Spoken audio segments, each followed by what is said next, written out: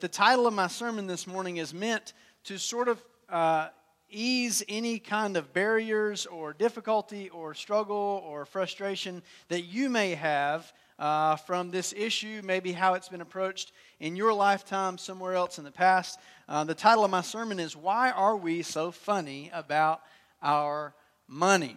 And money's a funny thing, isn't it? Money does some very strange things to people. When you don't have enough of it, you do some funny things. When you got too much of it, you do some funny things. And so we need some clarity, I believe, on what the Bible teaches about money. Clearly, it's one of those things that draws a line in the sand in terms of our relationship with God. It's one of the barometers Jesus, I think, teaches of our hearts. And so my prayer, as I've been preparing this text this week for you all, is that God would give us the spiritual ears to hear and obey. Remember, we talked about that a couple of weeks ago, about how hearing, or last week, how hearing in the Hebrew text is the same as obeying. And so this is really a spiritual issue in terms of how we relate to our wealth, how we handle it rightly. So let me give you a little background on the letter to the Corinthians, the second letter.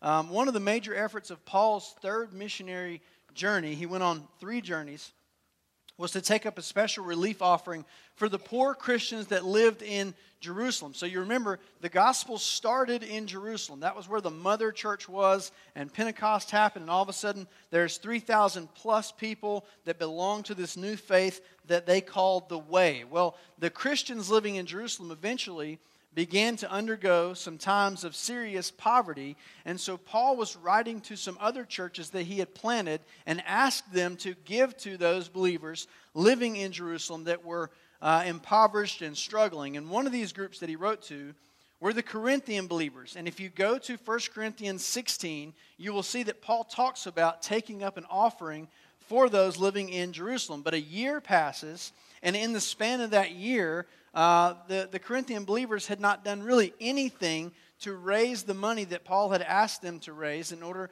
to give to this relief offering to benefit those who were living in Jerusalem. So Paul puts in front of them an example, a model for them to follow of the Christian believers living in the region of Macedonia. You say, what in the world is Macedonia? It's basically like a county. I think of regions like counties, and you've got cities inside of the county or the region. And so in Macedonia, you had Philippi, you had Thessalonica, and you had Berea. Paul planted churches in those cities, and so now he's leaning back on them and saying, hey, would you please be willing to contribute to the needs of your brothers and sisters living in Jerusalem? And when we look at their example, there's 4 principles that we learn for Christian giving from the example of those living in the region of Macedonia. So the first one I want to move into quickly this morning is that grace is the greatest motivator for Christian giving.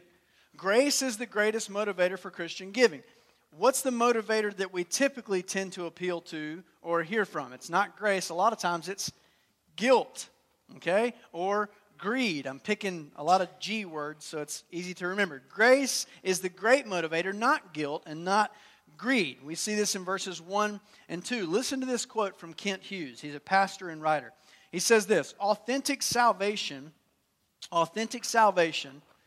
changes how we relate to our wealth. If our professed salvation has not loosened our grip on our material things so that we become a giving people, then we really don't understand what it is to be saved at all, despite whatever arguments we would like to make. So if our walk with Christ doesn't sort of loosen some of the white-knuckle grip that we have on the material things, our possessions in this life, then he would say, maybe you don't really understand what it means to be saved, because Jesus came to us with an open-handed generosity. So when we look at verses 1 through 4, Paul gives a powerful example of what the grace of God can do in a person's life when it comes into our hearts and completely renovates the deadness therein. And it's this churches in Macedonia. He says these churches in the region of Macedonia were going through what he calls a severe test of affliction. Now that's kind of a strange way to word it in English. We just don't use that in our vernacular today. Literally what it means in the Greek is this. These people living in this region were being crushed by life. Because of their faith, living in a very unwelcoming and unfriendly type of culture there in Macedonia, the culture was squeezing them tighter and harder. And life was becoming so difficult that they were wrung out and they were worn down for being Christians in an unchristian culture. Does that sound like anything you've bumped into since yesterday? Maybe? Yeah, we live in that kind of culture. Sometimes people bemoan the fact of how bad things are in America. Get a Christian encyclopedia and go read about, or a Christian commentary, and go read about the things that Paul was facing in his day. Nero was lighting Rome at night with Christians. He was tarring them and setting them on fire and putting them on stakes and lighting the entire city of Rome. I mean, that's pretty bad. That's a pretty unfriendly culture for Paul to minister and preach and raise money for churches. Pretty bad place. And you would expect that these people living in Macedonia, man, they would just be sulking. They'd be pouting. They'd have their lips pooched out. I think my dad used to say, you better roll that back up or you're going to step on it, son. That's what we would expect from the people living in Macedonia. But Paul says they weren't pouting. They weren't sulking. If you look at verses 1 through 4, they were begging for the chance to share. They were urgently pleading to take part in what they saw as a ministry, an opportunity to serve those who they loved. And maybe they didn't even know that well, but they had the Spirit of God living in them. And so they said, it is a joy, it is a privilege for us to give. We say, wait a minute, I thought they were the ones that were going through the severe test of affliction. They were being crushed by life, right? Where did they find the generosity to give? Well, verse 1 clearly tells us God gave them the grace.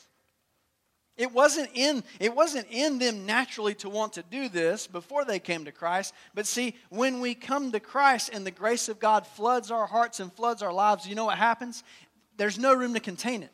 When He floods our hearts and our lives, it floods out into the people living around us. And so they look at us and see someone that is gracious and generous and loving and giving and serving and surrendering and say, why do you do all those things?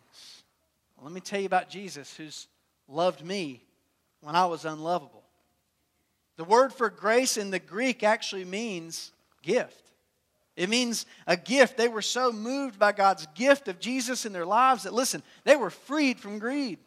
They were motivated to be giving and generous. And now, instead of this being an obligation that they've got to go, all right, here comes the plate again. Here's, checks in the mail. Instead of doing something like that, it wasn't an obligation. It was an opportunity to give and to serve and to worship the Lord. There's a story about two little boys. I've shared it here before, but I got to share it again. Two little boys were given a box of chocolates by their grandpa. He gave each of them a box of chocolates. One little boy took his package, he tore it open, he ran into his room, he dove in that box, and in a couple of minutes, it was smeared all over his face, smeared all over his hands. He devoured every piece of chocolate in the box. Second little boy held the box and looked at it for a minute, unwrapped it, and lifted it up to his grandpa, and he said, "Thank you for giving me these chocolates." He said, "Here, you have the first piece." See what happens when we understand how much we've been given? When we step back and reflect on all that God has done for us in Christ, how in the world can He give us His very best and we say, "Well, I'll give you my last and my least and my littlest"? That doesn't make any sense. J. Vernon McGee says this: "The grace of God is the passion of God to share all His goodness with others." Isn't that good? The grace of God is the passion of God to share all His goodness with others. You know what my favorite part of Ephesians chapter 2 is?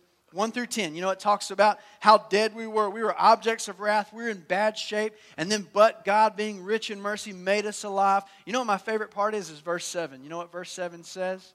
It says that He raised us up so that for all eternity He could show us the goodness and kindness and grace and riches of Christ. You know what God loves to do in your life is share His goodness. But you know what we too often do? I don't want any, God. I don't want any. In a number of different ways, we tell God, I don't want you to share your goodness with me. I don't want to be blessed by you. We may think we're not doing that, but we do. And we had absolutely nothing to offer God, McGee says, so God gave himself to us. And it's grace, not guilt, that frees us from self and moves us to give. But second, sacrificing for others around us, you know where it starts? It starts with surrendering to God. Sacrificing for people around us begins with surrender to God. At the heart of Christian giving is a life that is totally, freely, joyfully surrendered to Jesus. We will never give like Jesus gave until we're surrendered in the way that Jesus surrendered to his Father. In verse 5, Paul highlights the surrendered attitude in the heart of the Macedonian Christians. Listen to what it says. They didn't do what we expected them to, Paul says. They gave themselves first to God and then to their brothers and their sisters in need. They were surrendered with everything they had. So when the need came, it's, hey man, this stuff doesn't belong to me anyway. I belong to the Lord. It all belongs to Him. And they shared it freely. There are stories of survivors from the Nazi death camps in World War II. I love history. I love to read about history. And there's stories from those death camps that tell us that one of the factors that helped people survive those death camps was an attitude of determined giving. It was the one thing that seemed to separate those who perished from those who were able to be psychologically and spiritually capable to survive. If a prisoner was on the brink of starvation and he had a little crust of bread, or a little piece of potato, and he could share it with someone around him, it did something inside of him that buoyed him. It lifted her. It enabled them to survive the worst time in their lives. One survivor said this, in our group we shared everything. And the moment one of the group ate something without sharing it, we knew it was the beginning of the end for him. Kent Hughes again says this, when we know that our lives are not our own, neither will we think our possessions are our own. It's easy to surrender a part when we've already given the whole. He says it won't do us any good to give our possessions to God unless we've given ourselves first. So if you come in here this morning and the plate passes you on any given Sunday, and you reach in there and you grab that $5 or that $10 or that check you wrote out, and your hand is just tight around that thing, and you're like, and you just drop it like that and hold your breath. I don't think that's how 2 Corinthians chapter 9 tells us to give to the Lord. He wants us to surrender ourselves first. So let's get practical. Let me ask you a practical question here when it comes to tithing. Why is it so hard to get into a habit of disciplined tithing and giving when you've never done it before? Why is it so hard? Here's why it's difficult. In my opinion, here's why it's difficult. Because it requires you to be surrendered to God. Jesus said in Matthew chapter 6, where your treasure is, there your heart will be also. There's some kind of significant link between our treasure and our heart. And so if our heart is closed off to Jesus, guess what else is going to be closed off? Our hands. We have to surrender ourselves to God first before we're willing to give anything that we think that belongs to us or that we have. Third, God wants us to continually grow in our giving. J. Vernon McGee said this. He said, when it comes to giving, he said, some Christians stop at nothing. You get that? Get that? When it comes to giving, some Christians, some people stop at nothing. Not mean that they never stop, but they stop at nothing and they don't give anything beyond nothing. You got to read J. Vernon McGee and I guess hear some of his messages to kind of catch the humor in that. But God wants us to grow. Paul in verse 7 commends the Corinthian church. He says you're doing well in so many ways. He says you're a church that is filled with faith and you have wonderfully gifted speakers and you're very knowledgeable as far as your teachers go and the people in your pews, so to speak. You're running over with enthusiasm. He says you're a loving church. But he says you're lacking one thing. You're sluggish in the ways that you're giving with your finances. It says you're sluggish in your financial giving. So if you look at verse 6, it actually says, we urged Titus that as he started, he would complete this act of grace among you. So he's urging Titus, hey, go to the church in Corinth and encourage them to be diligent about their giving because they were lacking in this one area. I think the lesson for us is plain. If you're taking notes, jot this down. Sluggish giving stunts spiritual growth. Sluggish giving stunts spiritual growth. It very well may be for some of you in this room this morning that you've stalled out in your journey with Christ. That you've kind of found yourself in a rut and you're kind of like, I don't know why I'm kind of stuck here in my growth with the Lord, but I just I'm not really moving along. It may very well be that you're stuck in your spiritual growth for the same reason the Corinthians were. They weren't moving to places of deeper spiritual maturity because they weren't willing to give in the way that Paul was teaching them the Scripture says we ought to give.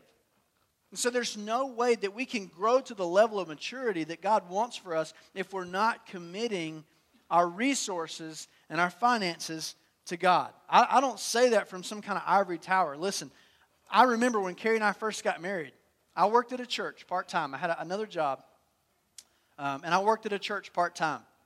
And I can remember for those 2 years while I was on staff as an intern at this church, I didn't even tithe to the church that I was working for. They're like, wow, that's terrible.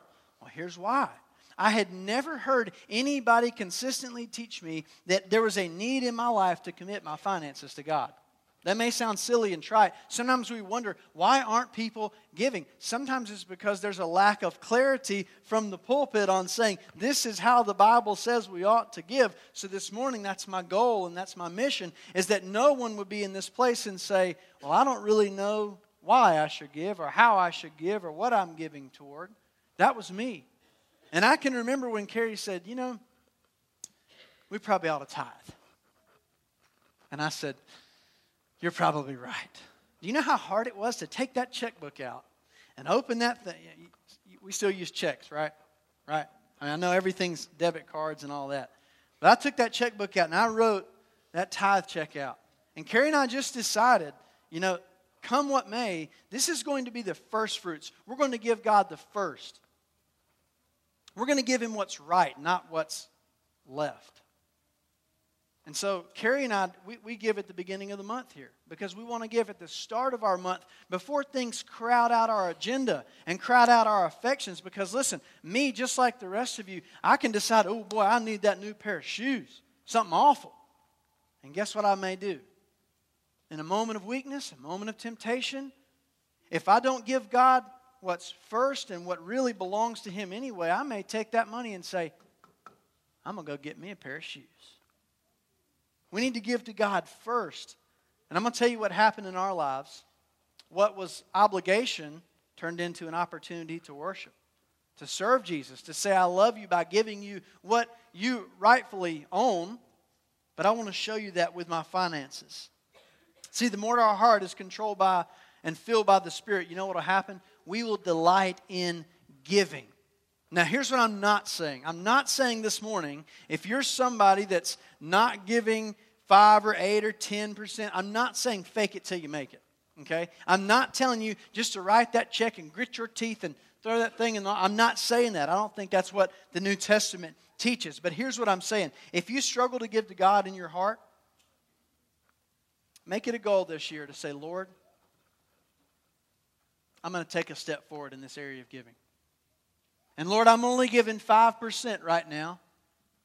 And I know you want me to do better than 5%. Lord, help me to give 7% this year.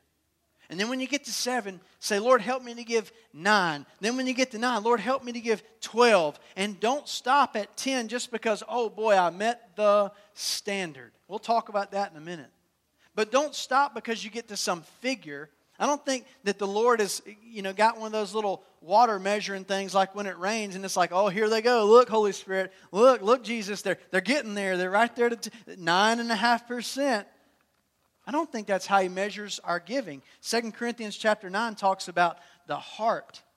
But if you're not giving in the way that you ought to, according to what Scripture teaches, you know what I'm saying to you this morning? Pray about it. Pray about it. Sit down with your budget. Look at how you're spending your money over a month. And say, Lord, I'm putting your money in some places that it shouldn't belong. And I want to give to you first and give to you most. Fourth, Jesus sets the pattern for our giving as Christians. Jesus sets the pattern for our giving as Christians. Look at verse 9. I love verse 9. For you know the grace, that word grace, remember, means gift. You know the grace of our Lord Jesus Christ, that even though He was rich, yet for your sakes He became what? He became poor. Why? So that through His poverty we might become rich. I love this verse. This verse tells me that Jesus traded places with me when I was stuck in the dumpster of my sin. That He was rich in glory and I was poor in everything. And He traded places with me because there was no way I was going to become as rich as Him spiritually, eternally speaking. It tells me I was bankrupt and He went bankrupt to bless me and He traded places with me. So as if the Macedonian believers were not a good enough example, Paul appeals to Jesus, who sets the bar out of sight when it comes to surrender and serving and sacrifice. 1 John 4:19 says this, we love because He first loved us. Mark 10:45, I didn't come to be served, but to serve and to what? Give my tithe. No. Give my life as a ransom for many. You've seen the movies, right? You've seen the ransom note type movies where somebody gets captured by the bad guys and they say, you've got 24 hours to pay me X amount of dollars if you ever want to see so-and-so alive again. That person was in the possession of the enemy. They were not on neutral ground. They were in the possession, having been captured by the enemy. And if the good guys wanted to see him back, what do they have to do? Fork out the cash, right? Come up with the money some way. If you go to Ephesians chapter 2, I think you will see that it tells us before we came to Christ that no one is on neutral ground. Our culture wants to tell us, oh, you're a good little boy, you're a good little girl, you're fine, you're all right.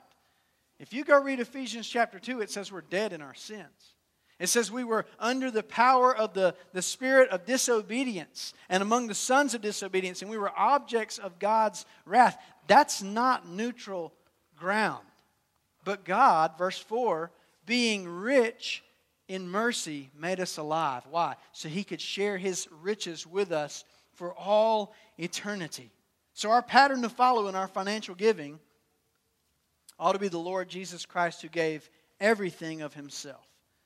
So with the couple of minutes I have remaining this morning, I want to quickly speak to the issue of what I understand and I believe that the New Testament says about tithing, because I think there's a good deal of confusion and disagreement, and that's fine, but I want to tell you kind of where I understand the Old and New Testaments coming together about what New Testament Christians are commanded to do when it comes to a 10% tithe. And my hope here is to bring some clarity. So maybe take these things home, study them yourselves, and do some thinking about them. Tithing actually began before the Old Testament law was around. Tithing was around before God gave the Old Testament law in the book of Exodus. So if you go to Hebrews chapter 7, it talks about this. It says Abraham tithed, which means he gave 1/10 of everything he had to Melchizedek, who was the king of Salem. So that happened in Genesis before the law was given in Exodus. When God later gave the law to Moses, Israel was not under a democracy. They were under what is called a theocracy. Okay, so you say, what is a theocracy? Write that word down. Go look it up. But here's what it is. A theocracy is a system of government in which the priests rule in the name of their God. So today we say we're under God, correct? We believe that every human being is under God, but we do not live under a theocratic rule. If we did, then I would be the government official, okay? And I would get to make all the rules and enforce those rules as a pastor, or what we would say a priest. So the tithing system was set up in in the Old Testament as a way for people to give and support their national government. So if you look closer, here's what you're going to find when you study this issue. The Old Testament law actually calls for multiple tithes. So I grew up thinking the Old Testament says you give your 10% and that's it. The Old Testament actually calls for several tithes. Listen to what they are. Number one, a tithe for the Levites, which were the priestly tribe. They were the ones that tended to the services. One also for the temple and the national feasts. And then one for the poor. So there were 3 tithes that the Old Testament prescribed for us, if we were Israelites, to give to. And that pushed the total to well over 20%, somewhere between 20 and 30%. So all of that money was given by the Israelites, those under the law, to support the national government and everything that they did. So when you come to the New Testament, here's what you're not going to find. You will not find any direct commands where it tells us to tithe a certain percent. I've looked, I've studied, I've read, I've consulted commentaries. You're not going to find the New Testament saying you have to give X amount of percentage. You're not going to find a legalistic system in the Old Testament. But I want you to listen to Tim Keller on this. He says, Jesus points out the Pharisees and how they faithfully tithe. So they would take their spices, even their spices, and they would separate them into tenths. And they even tithed on their spices. He says, you tithe faithfully to the Pharisees. He said, but you neglect the justice and the love of God. That's from Luke chapter 11. So you're good about your tithing when it comes to your possessions, but you're leaving off the weightier matters of the law, which is the justice and the love of God. And here's what he tells the Pharisees. He said, you should do the former, which is referring to tithing. You should do the former, but you should not neglect the latter. So Jesus in this chapter, Luke 11, seems to assume that believers would tithe. He says, do the former, but don't leave off the latter, because the Pharisees did everything they did so they could be seen by others. But Jesus knew their hearts. And so Keller says this, if we're going to think about our relationship to the Old Testament tithe, I would like to do it like this. He says, surely we are more blessed than the Old Testament saints. So why would we think that we can be any less generous? Christians should see the Old Testament tithe as a baseline, a minimum percentage for where we ought to start in our giving. So don't say, I'm going to get to 10% and stop because that's what the New Testament teaches. You're not going to find that if you study and look. The real test, Paul says in 2 Corinthians 9, is the attitude of the heart, not the amount in the hand. Brenda talked about the lady that gave her 2 copper coins. She didn't give anything close to what the Old Testament says that she was supposed to give. But what did Jesus say about her gift? She gave more than anybody else that day. So the rich people would walk in with bags of money and they would toss it lightly into the air. And when it would land in the coffer, it would make this big loud sound. And it told everybody that they just gave a big sum of money to the synagogue. And this little lady comes in with 2 little coins and drops them. Clink, clink. There was nothing in the amount in her hand that was amazing. It was the attitude of her heart. And Paul seems to tell us that the attitude of the heart, not the amount in the hand, is what God is most concerned about. So some of you are asking the question now, well, should we tithe? Yes, I believe we should tithe. But here's the problem. We don't get to the tithe and then stop. God may be calling us at a certain season of our time to get to a 10% and say, you know what? I'm going to give 20%. I can live off of 80. I can give 20. John Wesley, as his money and his income began to increase, he got to a place where he was giving away almost everything he had and living off a very small percentage because he decided, you know what? God has been so generous to me. I don't know why I'm going to stop at some standard as if I've met the requirements that I ought to. So if we're asking the question, do we have to tithe? I would say this. We're asking the wrong question. It's not, do we have to tithe? Oswald Chambers says the basic question is not how much of our money we should give to God, but how much of God's money we should keep for ourselves. Isn't that good? It's not how much of our money we give to God, but how much of His money I'm going to hold on to for myself. So what if Jesus said to the Father, Father, do I really have to give those people down there 10%? Do you mean it? That's not what He said. He said, I came to serve and I came to give my life as a ransom. So you remember the song, right? The old song, Jesus paid His tithe. All to Him, no. Jesus paid it all. All to Him we owe. Sin had left a crimson stain, but what did Jesus do? He washed it white as snow. With what? The offering of His life. He's the pattern for our giving. So let me ask you a couple of questions today as we get ready to close. When you look at your current level of giving right now, what's hindering your giving today? What's holding you back from giving the way that the Scripture teaches and what God would have you to give? Are you stuck because you've got it backwards and you're saying, how much should I give to God instead of how much of God's money should I keep for myself? Maybe you say, I'm just not going to have enough to pay my bills, and I don't know how everything's going to work out this next month. Maybe you've got wrong ideas about ownership and possessions and material things. Or maybe it's this. Maybe your heart's not surrendered to Jesus Christ. And that's the very first thing that has to happen before you put your hand in that offering plate the next time. That's first. That's most important.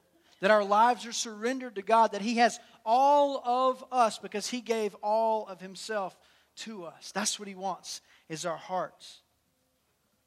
Maybe culture is your issue.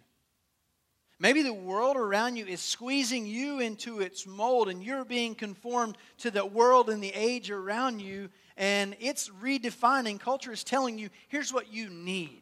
You need that pair of shoes. You need that tag on the back of your shirt to say a certain thing. You need a certain crowd of friends around you that make a certain amount of money so you feel a certain way. You need. Culture doesn't define necessities for Christians. It ought not to. God defines what are necessities for believers. I heard a pastor tell about when he started out his preaching ministry. His dad had been a deacon. And his dad came to him and he gave him some advice. He said this. He said, son, he said, when you preach on giving, he said, remember this. He said, son, if the Lord gets the heart, He gets the pocketbook. Don't aim low. Isn't that good? If the Lord gets the heart, all of the heart, He gets the pocketbook. Don't aim low. So I'm not aiming at your pocketbook this morning. I don't think God's Word is aiming at your pocketbook. It always aims at the heart first. So let me just leave you with a question before we pray. Who's got your heart today? How much of your heart today? Who has it? Is it the Lord? Is it you? Is it culture? Is it your stuff? Who has your heart today? Let's close in prayer.